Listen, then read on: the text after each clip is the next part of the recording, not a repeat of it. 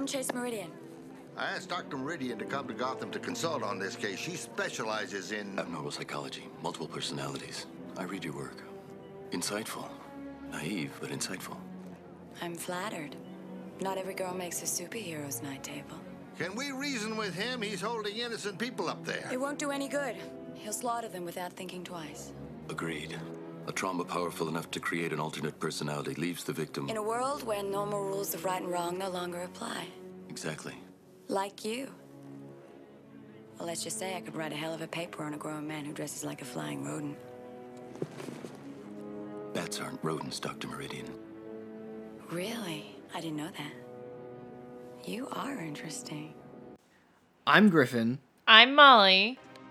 And we're going into the Superverse. Dun, dun, dun, dun, dun.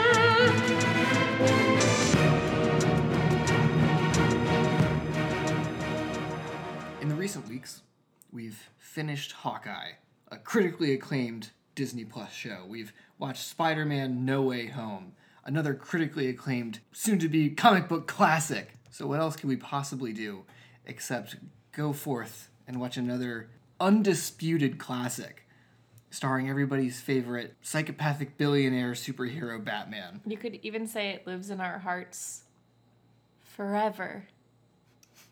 You could, and it does. Because we're not...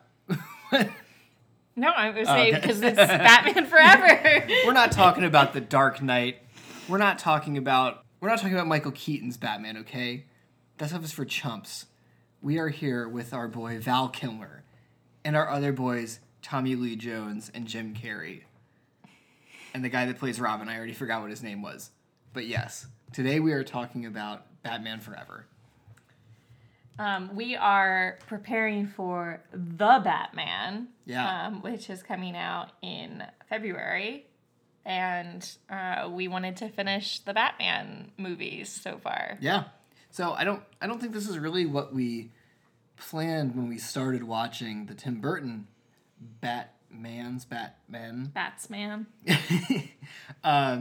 But, you know, I think our schedule is going to work out, so we'll be able to, you know, we already started the series, and now we're going to go forth all the way through the Nolan movies. I don't think we will be doing the any of the Batfleck films before the Batman comes out. That'll be for another time. What is that?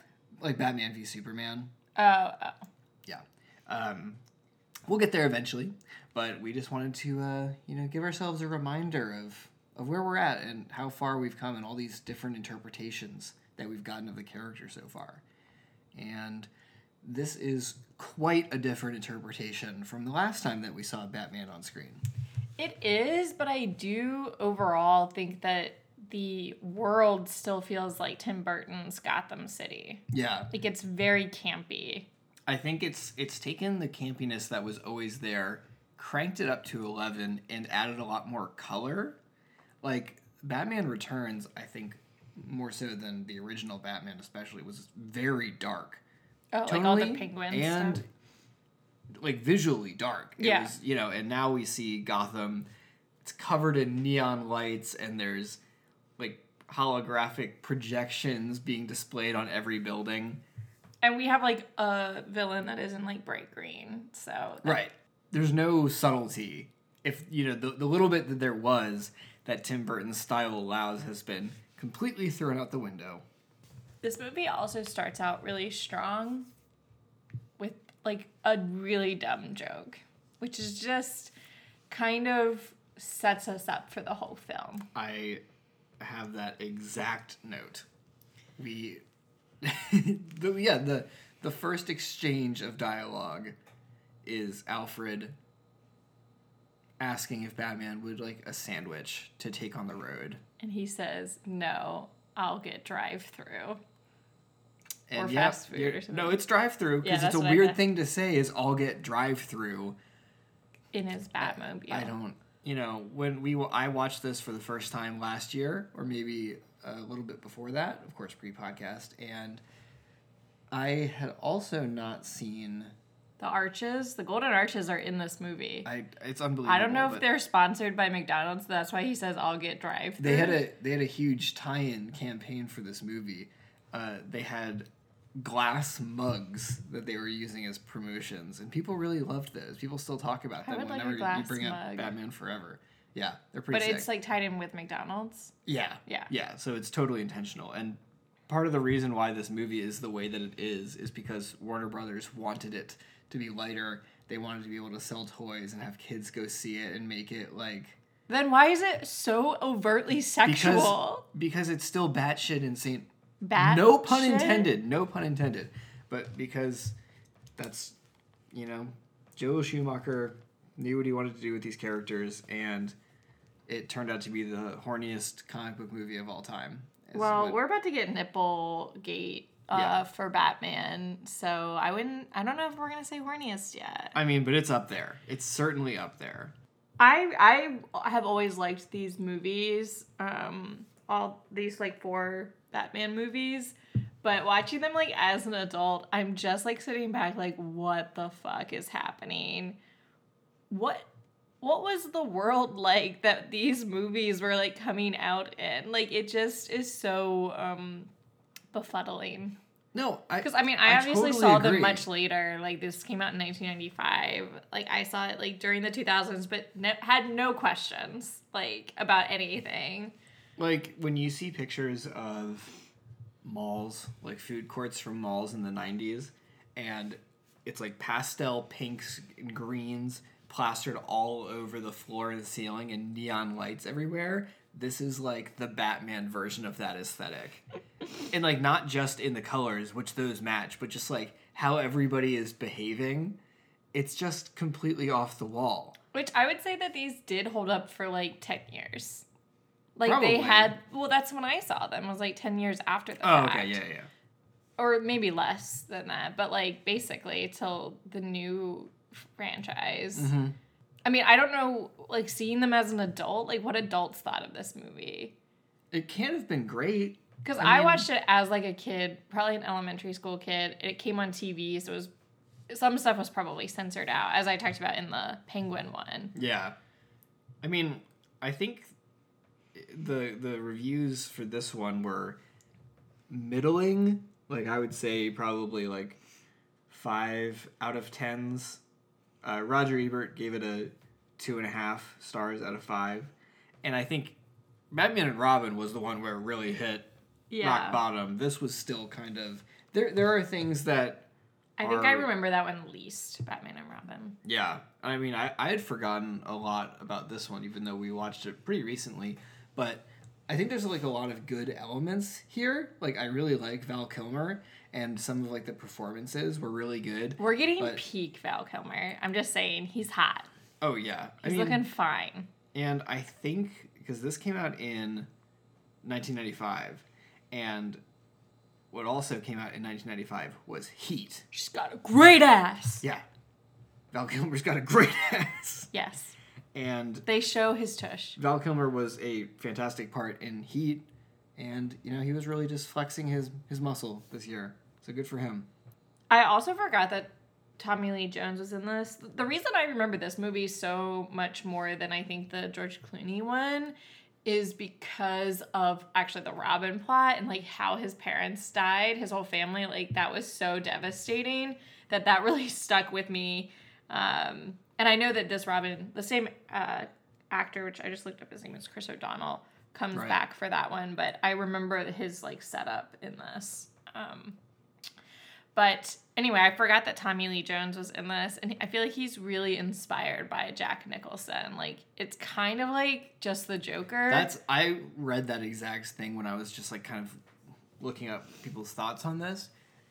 I think Tommy Lee Jones was not one of the stronger parts of this movie. No. And one, because it's just Joker 2.0, but worse.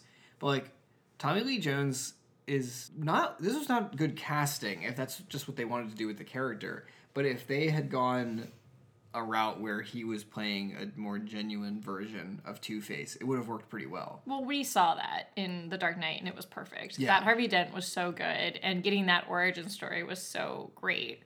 So obviously, like, compared to that, and, like, not really getting much of an origin story, like, they had one line at the very end that I was like, why wasn't this kind of a through line? was this like idea of like, now we get justice, and that should be his whole thing. Like, he's a prosecutor. Like, his line should be more in line with like a burned attorney, prosecutor, cop guy, more than it is, because that's the whole Harvey Dent thing in The Dark Knight, is like wanting to get justice, and Batman's like, that's not justice, obviously. I mean, we see him, they show it. I know, it's but, very like, brief, though. But it's basically, I think it is just a abbreviated version of...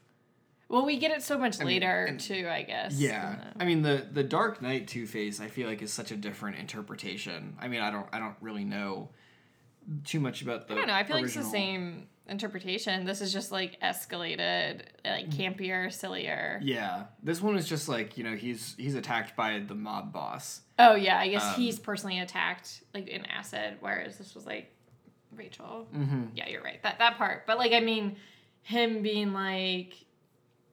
It's up to fate, and like that whole like kind of split personality thing, I guess. Right. But yeah, I guess you're right. It's not really the same. If they had just given him like toned back his character a little bit, I think it would have worked a lot better, because he could have been a more serious foil to Jim Carrey's Yeah, Riddler. Jim Carrey was already obviously doing too much. Having like two characters being like so bombastic was really not necessary. When they were like doing this like funny thing with like the whole split room with like he's got his like angel girlfriend and then his like devil girlfriend, and I loved all that. That was like very funny, but yeah, I think it was just too much. And then when they were like in the scenes together, I was like, I cannot handle the cackling going on here. It's too much. I was just like checking out mentally whenever they were like just ranting to each other. My one of the first things that I just thought, you know, because I really do like Val Kilmer, but I also liked Michael Keaton. No comment on George Clooney. The fact that these movies came out in, I don't know, all four of these movies came out within 10 years of each other, and having three different actors play the same character and not having it be like a reboot is like unthinkable. Now, like, it's so... But it works fine. It was, but it's just such a foreign concept now, and I was just trying to think of an analog to it, and it kind of reminded me of last year we watched all of the Bond movies, and after we have all of the originals, we get a bit of an intermission on Her Majesty's Secret Service, where George Lazenby, I forget how to pronounce his name, plays Bond for one movie. And, you know, it jumps from Sean Connery to George Lazenby, and then it goes to Roger Moore very quickly. And it's just, they kind of, you know, the Bond movies can work with that because they're so disconnected, and they're not really trying to, like, build off the same story. The plot's not that continuous. Right. But there were some things. Yeah, things came back. So it kind of feels like they were like, okay, well... I mean, they did it with, like, Alton into Pierce. Right. Yeah. And, yeah, because they bring back M a couple of the characters and stuff. And yeah, so, you know, you got Michael Keaton being like, well, I'm not really interested in doing it. So it's like, okay, we'll get Val. And then Val Kilmer's not interested anymore, so we'll get another guy. All of these Batman movies remind me of Bond. I had that same exact thought later in this movie. I was like, this just feels like a Bond movie, like, with some of, like, the stuff that's going on. We also have Nicole Kidman. I thought she was playing... I thought they were, like, kind of setting up, like, a Harley Quinn thing. Like, I actually forgot what they were doing with her character. I don't think she comes back for the next one. She doesn't. Because we have, like, Poison Ivy in the next one. Yeah, Uma Thurman. Yeah. Because she's, like, supposed to be this, like, psychoanalyst that, like, studies people with, like, split personalities. Yeah, interesting. Which I get, like, they were just doing this whole, like, you know, Batman and Two-Face are, like, the same and... Yeah. Blah, blah, blah. I actually do think that there was a canceled fifth Batman movie, because apparently when Joel Schumacher was shooting Batman and Robin, Warner Brothers was so impressed with the, like, day-to-day shots that they just got him working on another one, which I was like, what was the disconnect between, like, their thoughts on that while the movie was being made versus after it came out, because they just abandoned it. Was George Clooney going to come back for the fifth one? I don't know. I think they only ever really started writing it, but that was supposed to have Harley Quinn. and interesting. she kind of would have been written as the Joker's daughter, Oh. like coming back That's for interesting. revenge. And they like wanted to bring back the Joker as like it was going to be the Scarecrow as the villain, and Batman would be like hallucinating the Joker throughout the movie, which would have been interesting because there's no way that they would have gotten Jack Nicholson to come back and do it. So Really? you know what could have been? Why well, I wouldn't mean, he? just because Michael Keaton was like, I'm not going to do this, and I feel like Jack Nicholson was probably even more, But everyone loved trepidatious. him. I know, but like I just feel like I don't know much about Jack Nicholson and how he approaches movies, but having seen those last two, he probably just would not have been interested. Especially because I feel like part of the original was that it was Tim Burton doing it, and it had like this That's somewhat true. like some kind of prestige attached. Do you think that this is the reason why Tommy Lee Jones is a miserable curmudgeon is because of this movie? Is he really a miserable curmudgeon? I mean, that's kind of like the lore around him. Because remember, there was like all those memes going around like after one award show that he was just like sitting there like cross-armed, like I forgot grimacing about the that. whole time. I mean, I don't think he has like a wonderful reputation. that's too bad. I don't think could you- be spreading lies out of school. No one take that for more than what it is. I don't think you can chalk it up to any one thing, but being in this movie would definitely not be good for anyone's It was health. just so weird seeing him in this, like, and being so, like, playful, I guess. I watched on a plane recently The Fugitive with Harrison Ford, which had Tommy Lee Jones in it. And that came out, let me see, I want to say, that came out 2 years before this. And that role for Tommy Lee Jones was just, like, as classic as you can get for the guy. You know, he's a federal agent. He's, like, very by the books, gruff. Like, you know, what you'd expect when you see Tommy Lee Jones. So I have a lot of questions about it. Like, why do this movie, period? Why do it now in his, like, that time in his career? Who are we blaming here? Well, yeah, because his isn't agent, he like, in I the don't know. mix of Men in Black? 97. 97, yeah, so right after this, I guess. And that also, even though that's like a much more like off the walls concept, he's playing what you'd expect from Tommy Lee Jones. And he is doing anything but that here. But also, I know that I think a lot of people, myself included, blame Joel Schumacher for like how these movies turned out, this and Batman and Robin. But I don't think his original vision was what we got. I think it was like a lot of studio interference being like, we need to make this like less mature than what we had with the Burton Batmans. And I guess he was willing to go along with it. You know, it was a different time for superhero movies. But I'm wondering if, because I think the Riddler was Tim Burton's idea, and Tim Burton produced this movie, but I think a lot of stuff got shuffled around early in the process. So maybe Tommy Lee Jones wasn't supposed to be like this. And maybe Warner Brothers was like, oh, well, people liked the Joker, so have him act like the Joker. I don't know, it seemed like everything was, like, set up around it. Like, we're not set up around it, but, like, they definitely, like, played on this whole, like, over-the-top black and white thing. Like, we have that, like, dream statue keep coming back. Yeah, like, yeah, that's true. It feels like that part, like, all of that is fine, like, by itself. It was, like, the combination of Jim Carrey, Tommy Lee Jones, the writing was really not great, and which is what was bringing me to Nicole Kidman. Like, any lines that they gave Nicole Kidman were just straight trash. And, like, Black Rubber. starting with this beginning scene, I was like, is Batman, like, negging her? He's like, I read your thing, naive, but, like, insightful. Like, I was like, who responds well to that? Like, she's, like, so enamored by him, and I'm like, he just said that you were naive. Like, it's just, like, making fun of your writing as you're a professional. Your like, book would have been good if you weren't a woman. she's also, like, the least professional person I've ever seen. She's like a Bond girl. Like, that's she what absolutely that's is. what it was. And these Batman movies, there's a new Bond girl in every Batman movie. Yeah.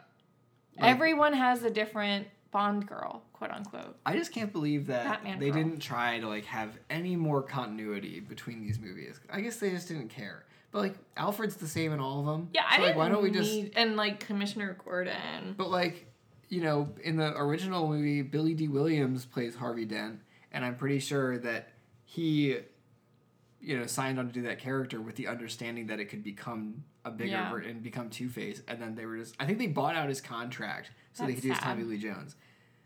I guess they're just trying to get people to come to it, but like, if you already have Jim Carrey, like, although I guess this is still pretty early in Jim Carrey's career.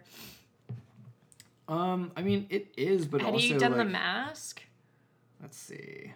I feel like this is like, maybe not the apex, 1995 is so early. He did Ace Ventura, The Mask, and Dumb and Dumber all in 1994, which is crazy. Oh my gosh. So he's like on fire right now. Yeah, this is like, yeah, we're at peak Jim Carrey.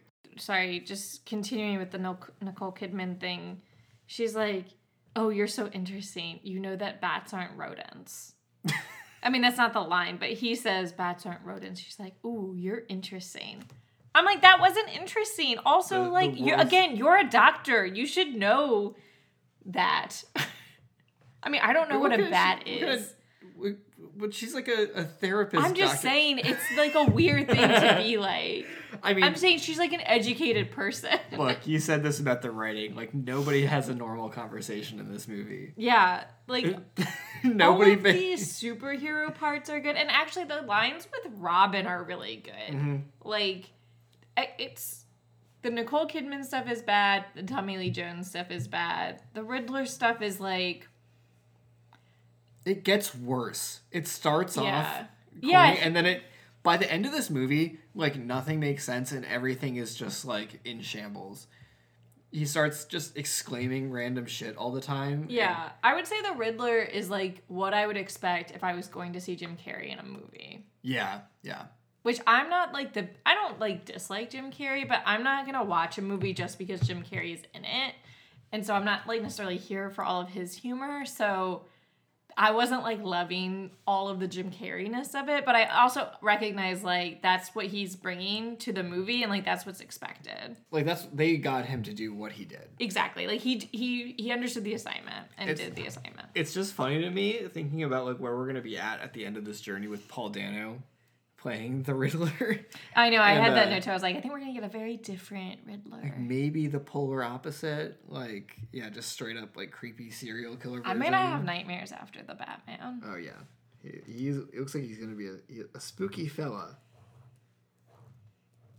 I mean, so much so that we haven't even seen what he looks like in the trailers. Yeah. I mean, I think he's going to be wearing this, like, weird mask thing for most of it. Yeah. Yeah, it's creepy. Paul Dano is just... He's a good actor. Fantastic. I don't know if anyone needs to know that. Hot takes here. Confirmed. Have you seen Little Miss Sunshine? Have you seen There Will Be Blood? One of the few things that I really remembered verbatim from when we watched this the first time was in the beginning of the movie when Batman is handling this Two-Face hostage situation. He has this guy in a vat of acid. And the guy that's in there... The worst. Just absolutely incredible performance. And, yeah, we see it sloshing around. We know what's happening here. But they have him be like, oh no! It's boiling acid! Batman jumps in, takes his hearing aid. That's my hearing aid! And I was like, who the hell is this guy? Also, do you want to die or do you want to be saved? Shut the entire time. He's like, oh no! My shoes are burning! Which, that's scary. But, like... Unbelievable. I was like, where the fuck did they find this guy? Because it's like the corniness and campiness, whatever, but he was like on another level. I was like, this guy is not in the same movie. And to say that, like, when we have like Jim Carrey going full Jim Carrey, I guess he just like, he was doing like the same extreme campiness, but it like wasn't good. Like, I don't know. Probably just because I don't know who that guy was. What they were trying to do, or what they were doing with Jim Carrey, especially at the beginning where he's like this disgruntled scientist, is this what they were trying to do with Max in Spider-Man? Man, I don't think anyone had ever copped to taking character inspiration from this movie, but I see it. I feel like they could have done it more with Max, like, just leaned in fully. I agree. Although, you know, we were talking about how bad the writing is. I agreed, especially for Nicole Kidman. But I do think that I liked the dynamic between her and Bruce when he's not negging her. I actually felt like they worked well. Yeah, and I like that she is torn because she's like, I think I like Batman, but I'm also falling for Bruce, and that she makes the choice to like be with Bruce. Like, I like all that stuff. It's just like the minute to minute. I don't like her banter, I think, with Batman. Yeah. Also, like, the whole concept of people falling in love with masked superheroes is very funny to me, and it reminds me of the first Spider-Man, when, I guess it's, like, throughout the series, the Raimi series, except, you know, when she finds out who Peter is, but she's like, oh, yeah, like, I'm in love with somebody, and she's, like, talking about Spider-Man. I'm like, what are we doing? I feel like there's the Spider-Man's got a lot of inspo from the Batman movies. Yeah. I mean, of course, like, there's like a 50% batting average for the series of the 4 Batman movies, but they definitely did set some precedent. Like, there's, what do you mean 50%? Like, people, I think generally speaking, people praise the Keaton ones and not the other two. But yeah, I think you're right. There's elements of inspiration, probably. Well, I'll say taken from 3 out of 4. I don't know if anyone has taken anything away from Batman and Robin. Maybe not what not to do. That counts. Don't put nipples on costumes. I like that Bruce actually runs the company and is, like, engaged in it. That's one of the things that annoys me about Christian Bale, is, like, how he... Well, I mean, I don't dislike it. I just, like, dislike it as, like, a personality thing. He, like, really wants to lean into this, like, bumbling billionaire thing. He, like, uses that to his advantage, which is cool to see that play out. But I'm like, man, you suck. Like... He wants Bruce to be unlikable. Yeah. Because he hates Bruce. Right. We'll get into that. But you're right. It would have been cool to see him, like, actually be a somewhat competent. Because he's really smart. Right. That whole series is just Michael Caine being like, Michael Caine. You're not applying yourself, Master Bruce, not falling asleep during meetings. It does, but yeah, you're right, though. Like, he's doing it on purpose, and it works well because it gets everybody to underestimate him. It took me a while to, like, understand the point of the whole machine that Jim Carrey's, like, talking about. It still doesn't really make sense. Whatever. I'm not even gonna try. I'm not even gonna try to figure out his motivations.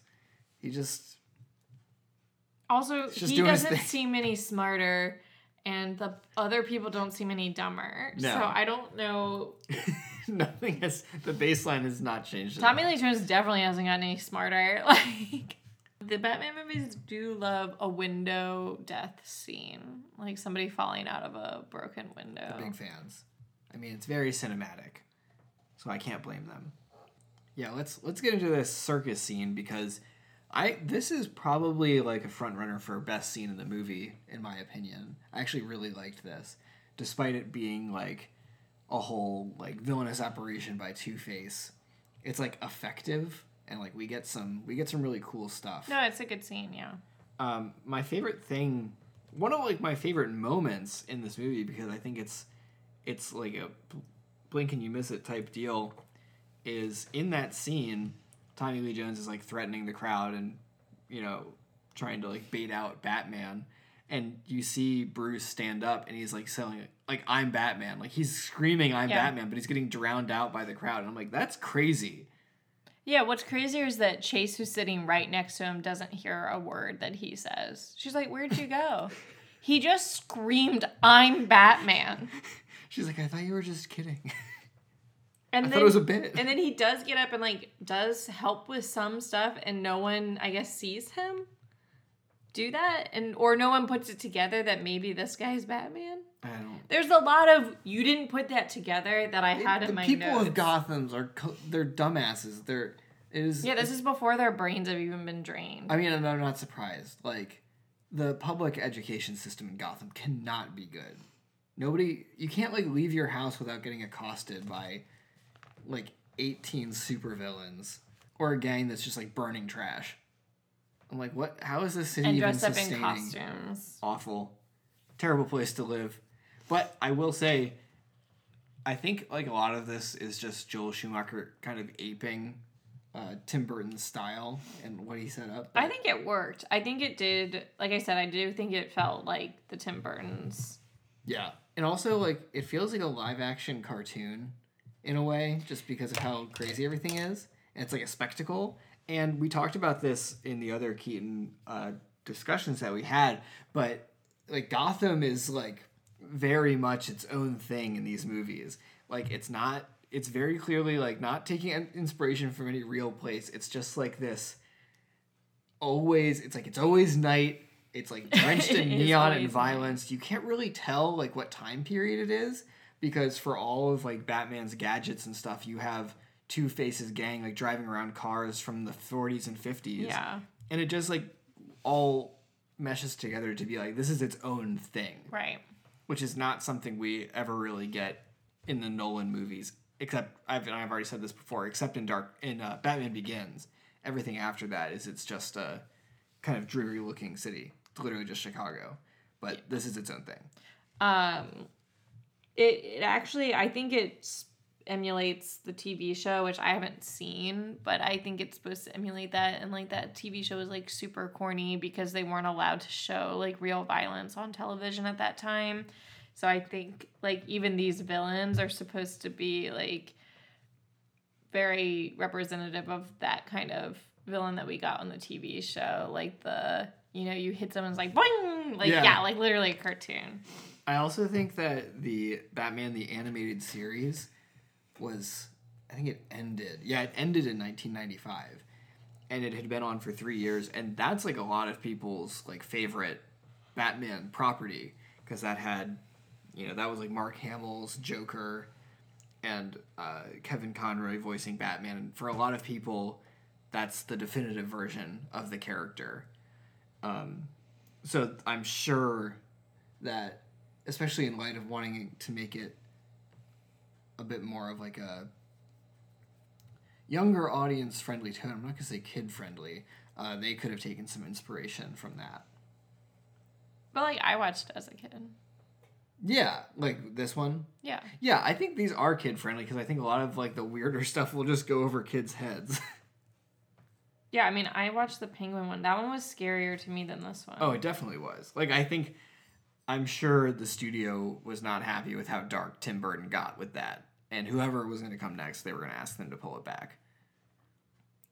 So they could sell some sick promotional mugs. But the thing that was, like, super dug up as a child and still to this day was how Robin's family died, and I've never gotten over it.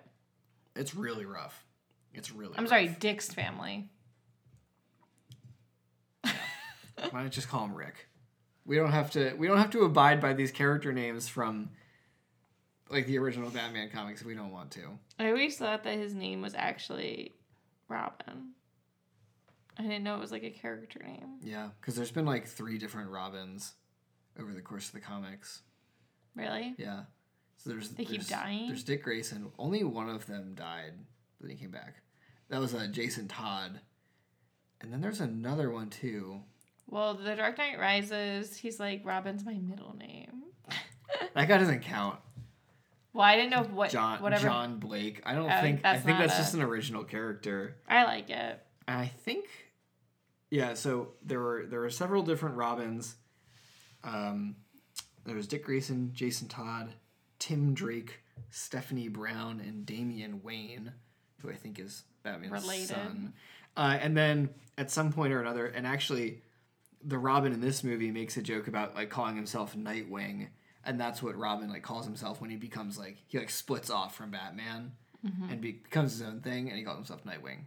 Okay, so that's a fun little fact. I don't know how old he's supposed to be that he needs a guardian. Like what? I guess he's supposed to be like 17. He's too old. He's Chris a grown-ass man. Old.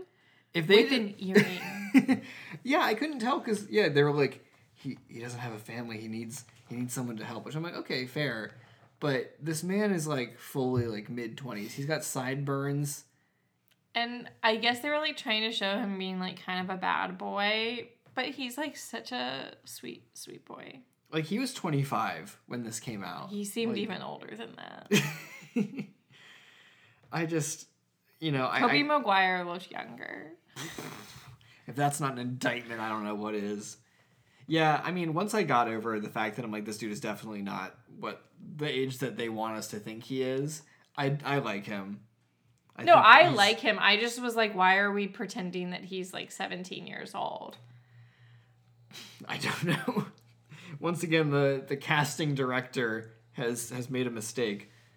But he does come to stay with Bruce and Al. Bruce and Al. He's the only person to ever call Alfred Al. I like it. Me too. Also, like, Bruce keeps getting these, like, flashbacks of, like, when his parents died. And it's supposed to be, like, telling him something. But I don't get it. I'm like, why are we getting these flashbacks again? I thought that there was going to be more to that book. And there was not. And I was confused on why it was even being brought up. I don't know. I really don't know. I guess they wanted some way to remind us of, like, Batman's origin story. They're like, in case you missed it. Yeah. Last time on Batman. Because I believe I know we talked about how, like, maybe the direction of the movie changed, but I'm pretty sure that, like, Joel Schumacher's original vision, which would have been darker, had, like, a theme of Bruce starting to become burnt out on being Batman. So maybe if they had gone ahead with that, it would have been that trauma.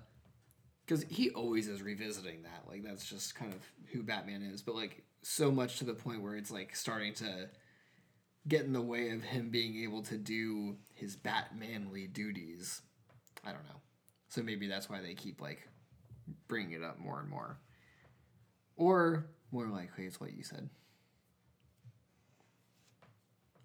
So we have that scene in the garage when he's, like, Robin is There's just all like cars. Yeah, and he's like, "Fuck you! I'm just gonna leave. I'm gonna go kill Two-Face," and I just really enjoyed that. Yeah, I feel like for the Nolan movies, like we see him like in like the fancy cars and stuff, but we don't really see like Wayne Manor in that light because it was supposed to be like so much more grounded. We don't see like a secret tunnel system where he has a chair that drops him into a slide. Yeah. So just seeing like he's like a collector of like classic cars and motorcycles and. It's not all just for Batman stuff, because if you're a billionaire hosting parties at your house, everyone's going to be like, why don't you own anything? Yeah. Because I mean, I think we get the impression with Christian Bale that he does own all of that stuff, but he doesn't care. Like, it's just, like, stuff that that his parents had, and he's like, yeah. Or he, like, actively hates, like, flaunting it. Like, yeah, bring out the rolls, I guess. Like... Yeah. Or no, he still uses it, but uses it again to his advantage of being like this shitty billionaire. Right, like, right. He's like, it's all done with an air of like, I'm rolling my eyes about this. And I think it goes back to the character I'm playing as Bruce Wayne. Right. Not Batman. Yeah, that's the alter ego. Which is a sad alter ego. It's a sad version of it. Hey, it tracks for him. What do you think the wig budget was for Jim Carrey? $12. Okay. $12 million. He wore like 5 different wigs. Yeah, that man... His orange hair changed 3 times. I was like, what's happening? When did he have time to do that? What was he doing? And then he has like regular hair for like the ball beginning. And stuff. Yeah. No, not in the beginning. Oh, right. But yeah, at the ball. And I was just very confused. The ball when he's with Drew Barrymore, who's has such a weird minor bit role. Part. Because I mean, I know that Drew Barrymore has been acting for a really long time. Yes, like literally since 3 years since old. E.T. and all. And I don't know like what her career. I'm about to like look up what she was doing. She went to rehab at like 10 years old, so like. Not great, but I was just curious to see what kind of acting roles she had been taking. Well, I just assumed that like when she would like get out of rehab, she'd have to kind of like restart this like acting career over and like take these like smaller roles. Yeah. Like she was. Because when was this compared to like Charlie's Angels? I guess. I mean, Charlie's Angels was in 2000. Okay, so like. But she did Scream the year after this. She was in Wayne's World 2. Yeah, I kind of think that she's in a movie called Far From Home. probably a different movie. I think so, but I'm not sure. Either way, though, for an established name, it was weird seeing her in such a small part. I mean, like, technically she had more lines than her counterpart, because she was playing, like, Sugar. Was the other one Spice? Sugar and Spice. So she had more lines than Spice, but... Yeah, because she was Jim Carrey's, like, arm candy. Yeah, but it was still, like, so minor. I just want to also confirm something. Robin just manually dries his clothes with his, like, pure strength. Is that right? Yes. Is that what we're gathering? That is exactly And that what was a we're scene gathering. that we needed so that Alfred would know that he could handle being Batman 2.0. Yeah. He can, like, do a sick, like, flip trick when he puts his clothes on the line. It's Also, one, do they not own a dryer? really clutch. Two, I was led to believe that he was, like, just straight up drying them. They didn't even need the clothing rack because he was whipping them around so hard. I mean, yeah. Well, yeah, then you definitely don't need a dryer. You could save money on the electricity bill. I mean, maybe Wayne Manor just never had a dryer. And Alfred's like, well, I guess I could just, like, keep drying them myself.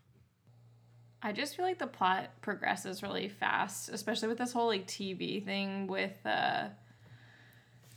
Riddler. Yeah, He's, like, taking over the world in, like, a day? I don't know. Yeah, he's like, I developed this idea, and it's really cool. And then instantly we have this news flash being like, everybody's got a Enigma box in their home, and now everybody's a zombie. I'm like, who the fuck is buying this? Also, never saw one person acting like a zombie. We saw those people sitting in front of the TV. Oh. So maybe they that just, like, was stay us there? earlier today. I'm just I mean, kidding. too true. Is there someone profiting? Is there someone getting smarter off of our watching Batman Forever? That's what I would like to know. Because we certainly didn't. So I don't know. Yeah, it seems like he really just jumped to the top. Like, Bruce, like, goes to this party, and how was he hosting this party? Like, did I miss something? Like, how has Riddler, like, achieved status? Yeah, so he partnered up with Two-Face. Is that just he has all of Two-Face's Well, resources? they started robbing places together, but right. as the Riddler. But then, like, everyone's got two faces. So true. I mean, honestly, pretty decent scheme, I guess, because it clearly was working out well for them. And, but yeah, we already talked about it earlier, but having Riddler and Two-Face team up was just, it's a lot of energy. But I did really enjoy when they first met and how Riddler kind of had to win over Two-Face. And he had a lot of nerve for someone shoving a gun in his face so early into his supervillain career. I don't know. Good for him, I guess. I mean, he's also, like, not exactly stable. No? What's happening, though, like, in the streets of Gotham? Because we get Robin pretending to be Batman. And I'm going to just go out on a limb and say that whatever they're doing is super racist.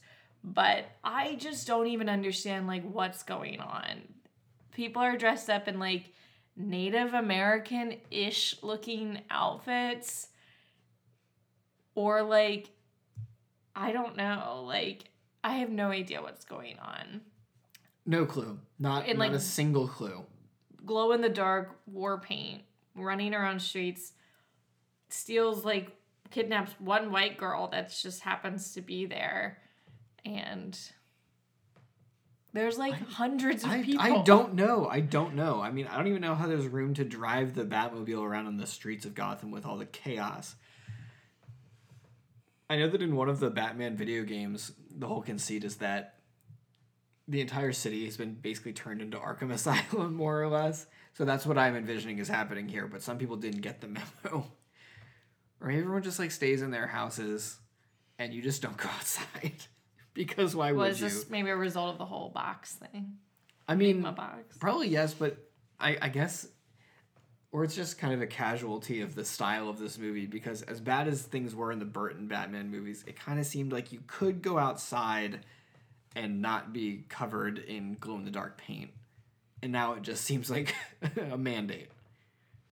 Either way, you know, it's easier to think about it than this because it's not part of a larger universe, but when you see the comparisons in the world that DC has between Gotham and Metropolis, not to mention like all the other cities like Star City, which I think is like the Flash and stuff. I'm like, why would anyone live in Gotham? It's like, well, it's like, okay, maybe you have to, but then like you have like some like well-to-do people that are there, and it's not great. I mean, I think it's like this is just indicative of the world. You bet your ass I would be living in the middle of the country if I was in DC World, because all of the cities are not safe. There are too many supervillains out there. Let's become a farmer, but I'm not going to live anywhere near the Kents. And we get another scene with Val and Dick after he knows that he's Batman. Yeah. But then, I mean, I get it. Like, Bruce is like, I don't want you to, like, turn into me, even though I just said that we're the same person. And Alfred's right to be like, you have to, like, put all that energy somewhere, so you might as well do some good. Because if you don't take him under your wing, like, he's just going to go off and do his own thing and get killed. Right. Like, he was basically on the brink of that anyway. And Alfred always comes with the wisdom, and he should never be questioned. I think that probably would have worked better with a bit more time for the character, like this Robin, to like be present in the story. Also, I think it would have worked better if he wasn't like a man. Like if it was more if he's believable actually like to see him as a teenager. That's to true. Be like, yeah, like this is just like I'm trying to protect this you. is reckless, and you have to strike a balance between wanting to protect him and not letting him, and you know, like keeping him like so cooped up that he leaves and gets hurt anyway. It's in Batman, and this is super dumb. I mean, everyone's kind of dumb in this movie, but like it's embarrassing. He falls for Two-Face's tricks every single time. Doesn't ever question it. Also, like I had this note later, but I'll just say it now on the topic of him being dumb. Like he never puts it together that it's this Enigma guy that's also the Riddler. Like as soon as she's like somebody that's obsessed with you, like I feel like he should be thinking about that guy.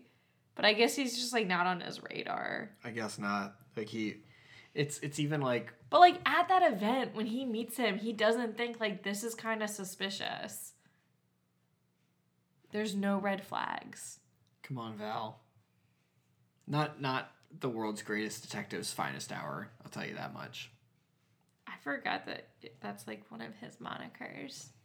I don't think he's a great detective. Well, certainly not this one. But in any of them, like that's not really his thing. None of the movies have ever focused on that. The director of The Batman has claimed that it'll be kind of an approach in that direction, which I hope is true. All I think about when we see that trailer, which we have happened to see it like 5 times. Every time we go to a theater. Because it's been coming out now for like 5 years. But I always think that he's the bad guy when they start to pan towards Bruce Wayne, and maybe that's on purpose. But I'm like, oh my god, this is like Paul Dano, or like this is they're showing us who the villain is going to be. I'm like, oh no, wait, that's Robert Pattinson. No, everyone looks like shit and is just pissed off all the time. You know why? Part of the reason why Batman can't, not fall for any of Two-Face's tricks or the Riddler's riddles to save his life is because all of the riddles in this movie were created by Will Shortz. If y'all don't know who Will Shortz is, he writes the crosswords. He created what? The Riddler's riddles. That's amazing. I love that they got him to do that. Yeah. Well, they have some crossword references, so maybe that's why. Yeah. And that guy can write some good crosswords. So I like the scene a lot where we have this whole Batman / Bruce recanting his trauma to Chase. I mean, and it's not until then that she figures out that they're one and the same person. Yeah. Also took her way too long to figure that out. But, also, he has a creepy video of her. Yeah. In the Bat chambers or whatever the Batcave. Not a good look. Oh yeah, we already kind of talked about this, but I was like, just kind of a random note in here. I was like, when did we decide to make the Riddler overtly sexual? Because you're right, like that wasn't happening at the beginning of the movie, and then all of a sudden it was like spank me, sex joke. It's constant, I like a don't- constant stream. Like, who is this for? Who's benefiting from these jokes? I really don't know. And I don't know how it ever got to the point where people are like, this is good. Like, if you were like, okay, we're going to make this a partnership with McDonald's, what are we doing? What are we doing? The Riddler adjusts his nuts and it plays a sound effect. Oh, yeah. Yes, it does. Like, what? I just want to be like, can we take that line again, but this time say, spank me when you find the secret entrance. Okay, just one more time. Can you roll it again? Say, spank me when you open up the door. What? Who says that? Oh, boy. I love that so much. I hope it was just like Jim Carrey was just being like, you know what, I'm going to do this take on the character, and no matter what, he wouldn't listen to anyone telling him no until they were just like, we can't take any pauses. It got very sexual just for the film last 30 minutes because like they also do this whole close up of the new bat suit, which I was like joking. I was like, oh, this is like a precursor to the George Clooney one, which I've already mentioned, Nipplegate. But they zoom up on his tush, and then we see Robin's new outfit, which does have the nipples on it. And they're large. I would just like to say. I mean, it's all egregious, but the butt shot is definitely like, I have a lot of questions. I've chosen to say tush.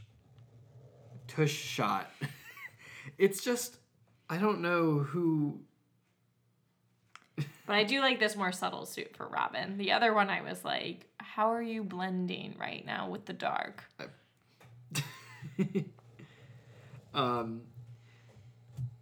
I actually just searched Batman Forever butt shot because I needed to know what was going on here. And It was McDonald's. they were like, we want this. We need this, actually. I guess there's another shot similar to this in Batman and Robin, which I am not surprised about. I think I remember that one. But so the director of this, Joel Schumacher, he passed away a couple years ago. But he did this interview with Vice in 2017 where he was just kind of generally apologizing for everything. And he said, after Batman and Robin, I was scum. It was like I had murdered a baby. But I'm looking in here for some more information about the costuming, because that is just, it's a lot to handle. It is really a lot to handle. But as far as Batman and Robin, he said that a lot of what happened, and I'm assuming it's the same for Batman Forever, a lot of what happened was his responsibility. But it seems like, this is unrelated. This is probably fun facts for the next one, but like Val Kilmer was going to be in it, but then he quit. Yeah, I was wondering if you knew why he decided not to come back. Yeah. He quit so he could do The Island of Dr. Moreau with Marlon Brando, which is considered to be one of the worst movies of all time. So I guess it was kind of a lose-lose situation for him. I mean, I'm sure at the time he thought, Marlon Brando, how could this be bad? I guess the plan was just, after the Keaton Batman movies, there was a different costume designer, and he said like the techniques and the kind of materials that they were using for Batman Forever were so much more advanced, and he just wanted them to be like, he's like, I was looking at Greek statues, and I wanted them to be like anatomically correct and like form-fitting, and it kind of like looks cool. But he was like, did people really hate them that much? And they were like, yes. It wasn't just a hashtag Nipplegate. It was also like the outline of the crotch was like really intense. Like there was just a lot happening. Yeah, I think, according to him, it just seemed like a good idea at the time. Clearly. But, you know, it wasn't just him, though. So many people had to see this and sign off on it. And I just want to know. Well, I think everyone blames George Clooney, who clearly didn't have any, like... And he's also power. extremely apologetic. Yeah, he just signed on because Val Kilmer bailed. I do think one of the good things about this movie is all of the gadgets that we get. A+ work, again, very Bond-like. The video phone thing, Hell the yeah. Skype on your not video phone, watch was so great. I mean, I love gadgets. Love the different vehicles he has. It's all very Batman. Like, unthinkable in 1995. We get a great callback to, like, a classic Robin line, which is, of course, like, pretty much any variation of "Holy blank, Batman." And I saw forgot you about this giggling too. and writing 'Cause notes about it this. seemed... I didn't even know what he said. This joke is, like, ahead of its time. Because the rest of this movie is, like, so, like, just, like, earnestly a comic book movie that at first I forgot about this joke and I thought that they just had Robin saying, like, a holy blank. Because he says, "Holy rusted metal, Batman." And I was like, okay, they're just, like, having him say it for fun. But then they, like, flipped it on its head being like, no, like, the metal's all rusted. Like, holy rusted metal. And I was like, this is so corny, but also it's, like, so self-referential that I'm surprised that they did it. That is, I feel like that wasn't really a thing, like, at this time. That's the most clever thing in this entire movie. That must be, like, the thing that people kind of think about Robin, and they were like, okay, we got to address this. I think so, too. Because they never did Robin in the Keaton Burton movies because Tim Burton thought that the character was just so light and of God a style forbid that you have a lightness and a Tim I mean, for Burton. him, he was like, it just wouldn't work with the style of these movies, which it wouldn't. It would have been weird to have a Robin in, like, Batman Returns. I think you could have, but not at that time, I guess, because if you're making a comic book movie, it has to be accurate to the comics. Like, now you can get away with, like, turning things on its head because it's been done so many times. Like, the Michael Keaton was the first live-action Batman movie, so Right. you had to, kind of, I guess, stay true. Yeah, for sure. What if somebody needs Batman during the day? But I guess you already covered that by saying Gotham. It's always nighttime in Gotham. Yeah, there's no sun, presumably because they churn out so much pollution. It's just like 100% smog all the time, so that's taken care of. They'll always have some sort of cloud to project the bat signal onto. Have no fear. Everyone will die from the air pollution by age 45, but... There was a line in this movie that I was like, this is in something else. And I was like, who borrowed from this? Because Robin says, this is for my mother, this is for my father, and this is for my brother, and this is for me. And he starts to, like, basically kill him. I know the answer. Oh, what is it? It is from a great film that I'm sure we've all seen called Anastasia. Is this an Anastasia reference? Well, I think Anastasia came out after this. So I think Anastasia is calling back to this film. Like, hey kids, you remember Batman Forever? I mean, I assume that this is just like a line that has been around forever. Like, everyone has used this phrasing before, but... There's this website called TV Tropes, which is basically just a compendium of, like, all the classic, like, cliches or plot devices and stuff. And there is one called, and this is for ... And Ending they with, specifically "This is for say, me." the dedication of the final blow, often the killing blow, varies depending on whether the author or director wants to maximize comedy or drama. And another common pattern is that all the earlier blows are dedicated to other people, and the final is, this is for me. Yep. Oh, she says, and this is for you. We just confirmed about the Anastasia quote, which I was right, but I was wrong. She doesn't say, and this is for me. She says, and this is for you. Das Vidanya. What a badass moment. That's a Rasputin, if anyone, for some reason, hasn't seen that film. Yeah, you should go watch it. Maybe we'll cover it. She's a superhero. She survived the... I can't get into it. It's too sad. Whatever, she counts. My next line, I already said this, or my next note is, this movie is James Bond. It absolutely is. How do we feel about the end here? I'm getting shades of the first Spider-Man with Green Goblin making Spider-Man shoes. Also, The Amazing Spider-Man 2, Gwen Stacy falling to her death. Yep. And I was like, again, too soon. Still too soon. But, yeah. Yes, I was thinking Spider-Man. I was thinking the Gwen Stacy thing because they're both like plummeting and Batman's trying to like stop them. But yeah, having to choose and then Like taking his sweet time. kind of also. didn't really matter. I didn't feel like the stakes are that high. I guess. I mean, this would have I been like a good that he plan. gave him a riddle though. Yes, that was funny. But this would have been a good plan for the Riddler if he didn't have his machine. Batman barely had to do anything to thwart this scheme. He threw one Batarang. One. And it just And it destroyed the whole thing. Like well, what? it destroyed the Riddler emotionally. I just all that planning for that plot to be hatched, and it was over with one Batarang. Do better, Riddler. You are not permitted into the Supervillain Hall of Fame on account of this performance. But Batman, sabotaging Two-Face by throwing all the other coins in the air was a fun touch. Yeah, it was, but like they set it up earlier with Nicole Kidman being like, I figured it out. His weak link is his coin. And so he's like, yes, but how are we going to use it against him? And then like that was it, like just throwing up coins to confuse him on which one he actually threw. I mean, and then it just... Sometimes the simplest plan is the best one. Which... Even if it wasn't coins, like, it just distracted him enough that he fell, like... They could have done anything. You could have just pulled out a little hand fan, and he would have... Oh, no, I'm slipping. Anything. Oh, no. Oh, no, Mr. Batman. But does this mean, like, it's ruled an accident because he technically didn't push him? So, like, Batman didn't kill him? That's how I took it. I mean, yeah, I guess. The moral compass can be recalibrated as necessary.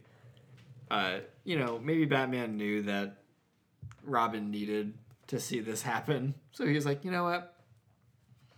But I think it is, if that probably wouldn't hold up in court. But Batman's like, no, I didn't know. I was just trying I just gave him some money. I was trying to tip him. And then I guess we see that Two-Face has died and Riddler has wound up in Arkham Asylum, which I think this is the first time that we see, maybe the only time that we see Arkham Asylum in a Batman movie. I think it's in Joker, but it's not really... It's such like a silly thing that they'd never really touched on it in the Nolan movies because the idea is a bit excessive. Well, no, they do talk about it, or maybe they don't call it Arkham Asylum, but where Scarecrow is has everybody. Yeah. No, never mind. You're so right. Isn't that Arkham Asylum? Yeah, but I think this was the first because they didn't use Arkham this was in the Batman Keaton ones. Begins. Yeah, you're right. Yeah, they didn't. They killed everybody in the Keaton one. Sure did. Takes care of that problem. No one could go there. But that takes us to the end of this. I didn't have any more notes. No, Chase goes to visit him, and I was like, okay, we're getting our Harley Quinn moment. Even though, I know that's not Harley Quinn's name. I think her name is just Harley Quinn, right? Dr. Harleen Quinzel. Oh, okay. Yeah, something like that. So. But isn't there something similar, with Poison Ivy, where she, doesn't start out as evil? Doesn't she have a bit of an origin story at the beginning of the next one? I think so, but I can't remember what it is. I'm just saying... there's also Mr. Freeze. And he has his whole thing. I missed Michelle Pfeiffer the most. Me too. And, I saw something that they were they considered having her come back. I'm like, why would you not? Everybody loved Michelle Pfeiffer. And they only make the one reference to her by Chase being like, oh, do I need to wear skin-tight vinyl and a whip? And Batman's like, yeah. Do you see me? Yeah, there was a lot of uncomfortable stuff there. He was like, I need you to take off all your clothes and put on a black dress. No, that's gross. That's not how you invite somebody to a gala. Be a fucking gentleman. Yeah. I got a bit of trivia, mostly about fun facts, and it's mostly about the production of this movie because it's just there's a lot going on. According to Jim Carrey, Tommy Lee Jones on set of this movie told him that he hated him and his movies. So, great start to any working relationship. Well, who said that? Tommy Lee Jones told Jim Carrey that he hates him in his movies. Nice. See, this is what I mean. Tommy Lee Jones is an asshole. Jim Carrey's original idea for the Riddler, which was to shave a question mark into his scalp, had to be scratched because he was due in court to finalize his divorce. Yikes. Oh, no. That's before you got with Jenny McCarthy. After Burton decided to not direct this movie, they were going to give it to Robin Williams? To direct it? This is what this He would have been a IMDb great trivia says, but villain. Either the Riddler or Two-Face, I guess. But yeah, I didn't think Robin Williams was ever a director. Maybe this is just worded poorly. Oh, I think I think they were trying to say that he was offered the role of Riddler, but I think they had I think he'd be a better Two-Face. he was bitter because apparently they used him as bait to lure Jack Nicholson to play the Joker in the first movie. Oh. I think maybe they set him up as competition or something, Yikes. which is shady. Michael Keaton didn't come back because he didn't like the direction that the series was taking. So he was like, I'm out. Oh, see, I thought that he and Tim Burton were kind of a package deal, and one wasn't going to do it without the other. But I guess I thought I had read something like that too. But that's interesting because Tim Burton was still on as a producer here. So maybe he didn't like what I don't think Tim he had Burton much was creative doing. power. But maybe even if it wasn't Tim Burton directing, if it had been in line with what they'd been doing, he would have been okay with it. And on a similar note, Leonardo DiCaprio turned down the role of Robin because he didn't like Joel Schumacher's direction. Yikes. Wow, there was a lot of signs, I guess. Yeah. Pretty crazy. Tommy Lee Jones was I bet, Leo would have actually been, young looking. That would have been good. I think so, but this would have been a disservice to his career. He didn't need to do this. Obviously it's good that he didn't, but... We had talked earlier about why Tommy Lee Jones was cast as Two-Face here, and it seems like that was Joel Schumacher's idea because he had worked with him on this movie called The Client. Oh, I've heard of that movie. Which was... the timeline of these movies are insane. That was a year before. Yeah, a John Grisham adaptation. Ah. But, things are so different now. But the idea of, oh, yeah, I did a movie with this guy last year, so I'm going to cast him in the superhero movie that we're making that comes out this year. Well, who knows how long it took from, beginning to end, where they were in the process of all of those. Sure. But that's pretty wild. Val Kilmer and Joel Schumacher did not get along. I think a lot of people have not gotten along with Val Kilmer on the set of various movies, unfortunately. Wow. Indeed. He's just difficult? Yeah, and there's been, I feel like whenever this happens, you always have the co-stars that are saying that, oh, this person is difficult, and then you have just as many people being like, oh, well, all those people are wrong, and he's a delight, which is exactly what happened with him.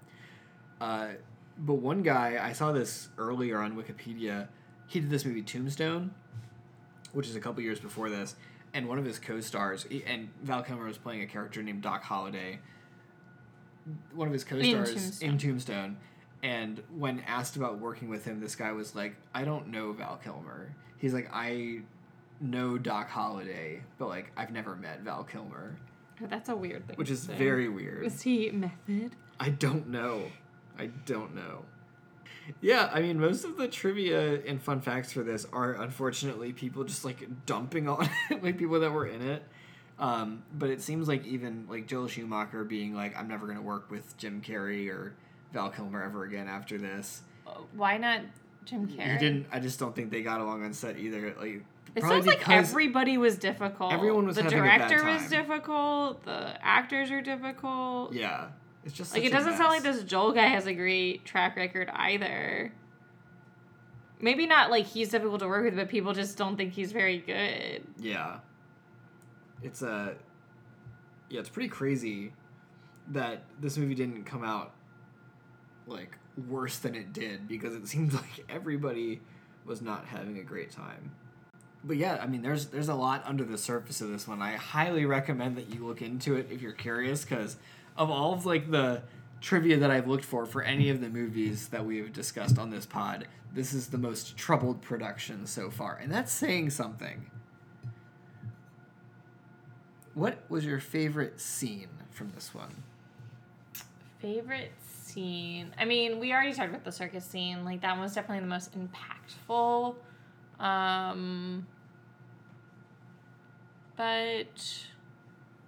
mean, I like the end. I would have said, like, I like when he and Robin, like, work together, but they didn't really work together. Like, they each save each other, like, once. Yeah. Not exactly the most, like... They're not really working as a team yet. Like, they technically are, but, like, they're not.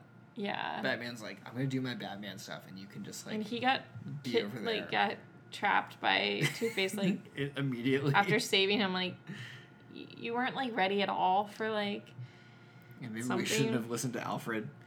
I know we already said it, but I would still say the circus one. I just thought that had...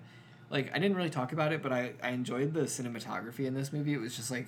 It was so weird that it matched the atmosphere. Like, a lot of weird angles, and when we're seeing the flying Graysons, they're being, like, shot, like, from above, and, like, doing these, like, really weird perspectives that we don't really see in other parts of the movie that I liked a lot. Yeah. And also, just a side note on the whole gymnastics thing, there's no need to, like, remove the net. Like, we all as an audience think it's impressive regardless of if there's a net. I'm going to speak for everybody here and just say that, like, everyone thinks it's impressive. Like, not having the net means nothing to me. Yeah, what's impressive is being able to do all those flips and catch other people and not fall. I don't Exactly. care. You don't have to. There's not an imminent threat of death Yeah. for me to be like, I'm having a good time. I mean, I guess, like, if it was the net was really high, you wouldn't be able to do some of that, but, like, just lower it, you know. I don't want anyone to die. No. You know, they're putting on a show for billionaires, and maybe some of those billionaires are, you know, they're like, I'm not going to enjoy this unless someone's going to die. The way that they also shot the Graysons, like, hitting the ground or not shooting it was interesting, because you just see, like, Val Kilmer, like, watching it and being like, well. I mean, I don't think he could do anything. Oh, no. But also, Grayson, Dick or Robin or whatever, like, straight up saves everybody. Gets no credit for it. Like, he literally removed a bomb from the situation. And throws it into the water. Like, by himself, big ass essentially. And No I just want respect. to... I see you, Rob. You are seen. Your name is now just Robin. We're not calling you Dick. Or it's just Rob. Yeah, Yeah. Let's just go with that. That's what... So look forward to the next movie in the series, Batman and Rob. Yes, so Bats and Rob. we will be watching Batman and Robin next. I'm very excited to watch it, even though, like, it's... Because we are expecting it to be bad. Me too.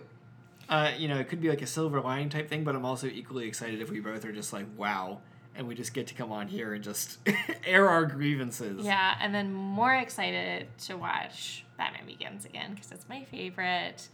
Unfortunately, we won't have time to watch, like, any of the spin-offs. Like, we won't have time to watch Joker or not Batgirl, Catwoman. Yeah. We'll get to those eventually, but it won't be part of this watch through. Yeah.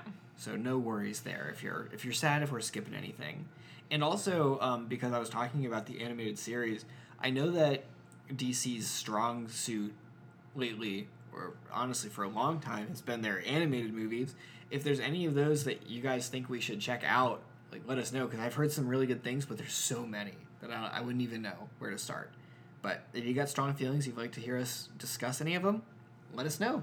Until next time. We are out of the Superverse.